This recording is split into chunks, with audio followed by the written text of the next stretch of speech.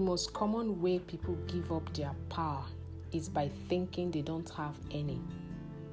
A man dies when he refuses to stand up for that which is right.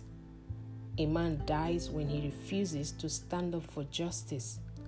A man dies when he refuses to take a stand for that which is true.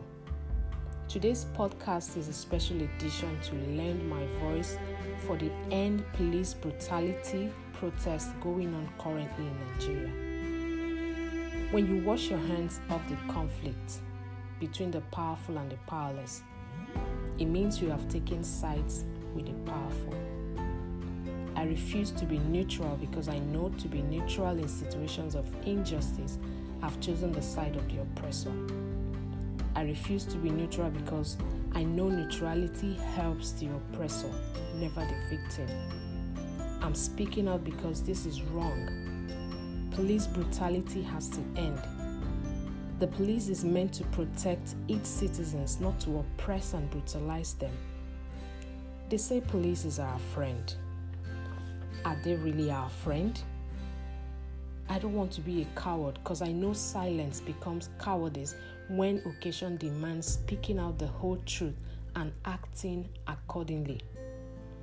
Now, throughout history, it has been the inaction of those who could have acted, the indifference of those who should have known better, the silence of the voice of justice when it mattered most, that has made it possible for evil to thrive, that has made it possible for injustice to continue.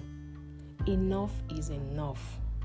I say no to police brutality, I say no to injustice, and I say yes to democracy. Never be afraid to raise your voice for honesty, truth, and compassion against injustice. If people all over the world would do this, it would change the earth. Saying you want it badly will not get you result, but showing you want it badly will. Talking about it will not get you result, but taking action will.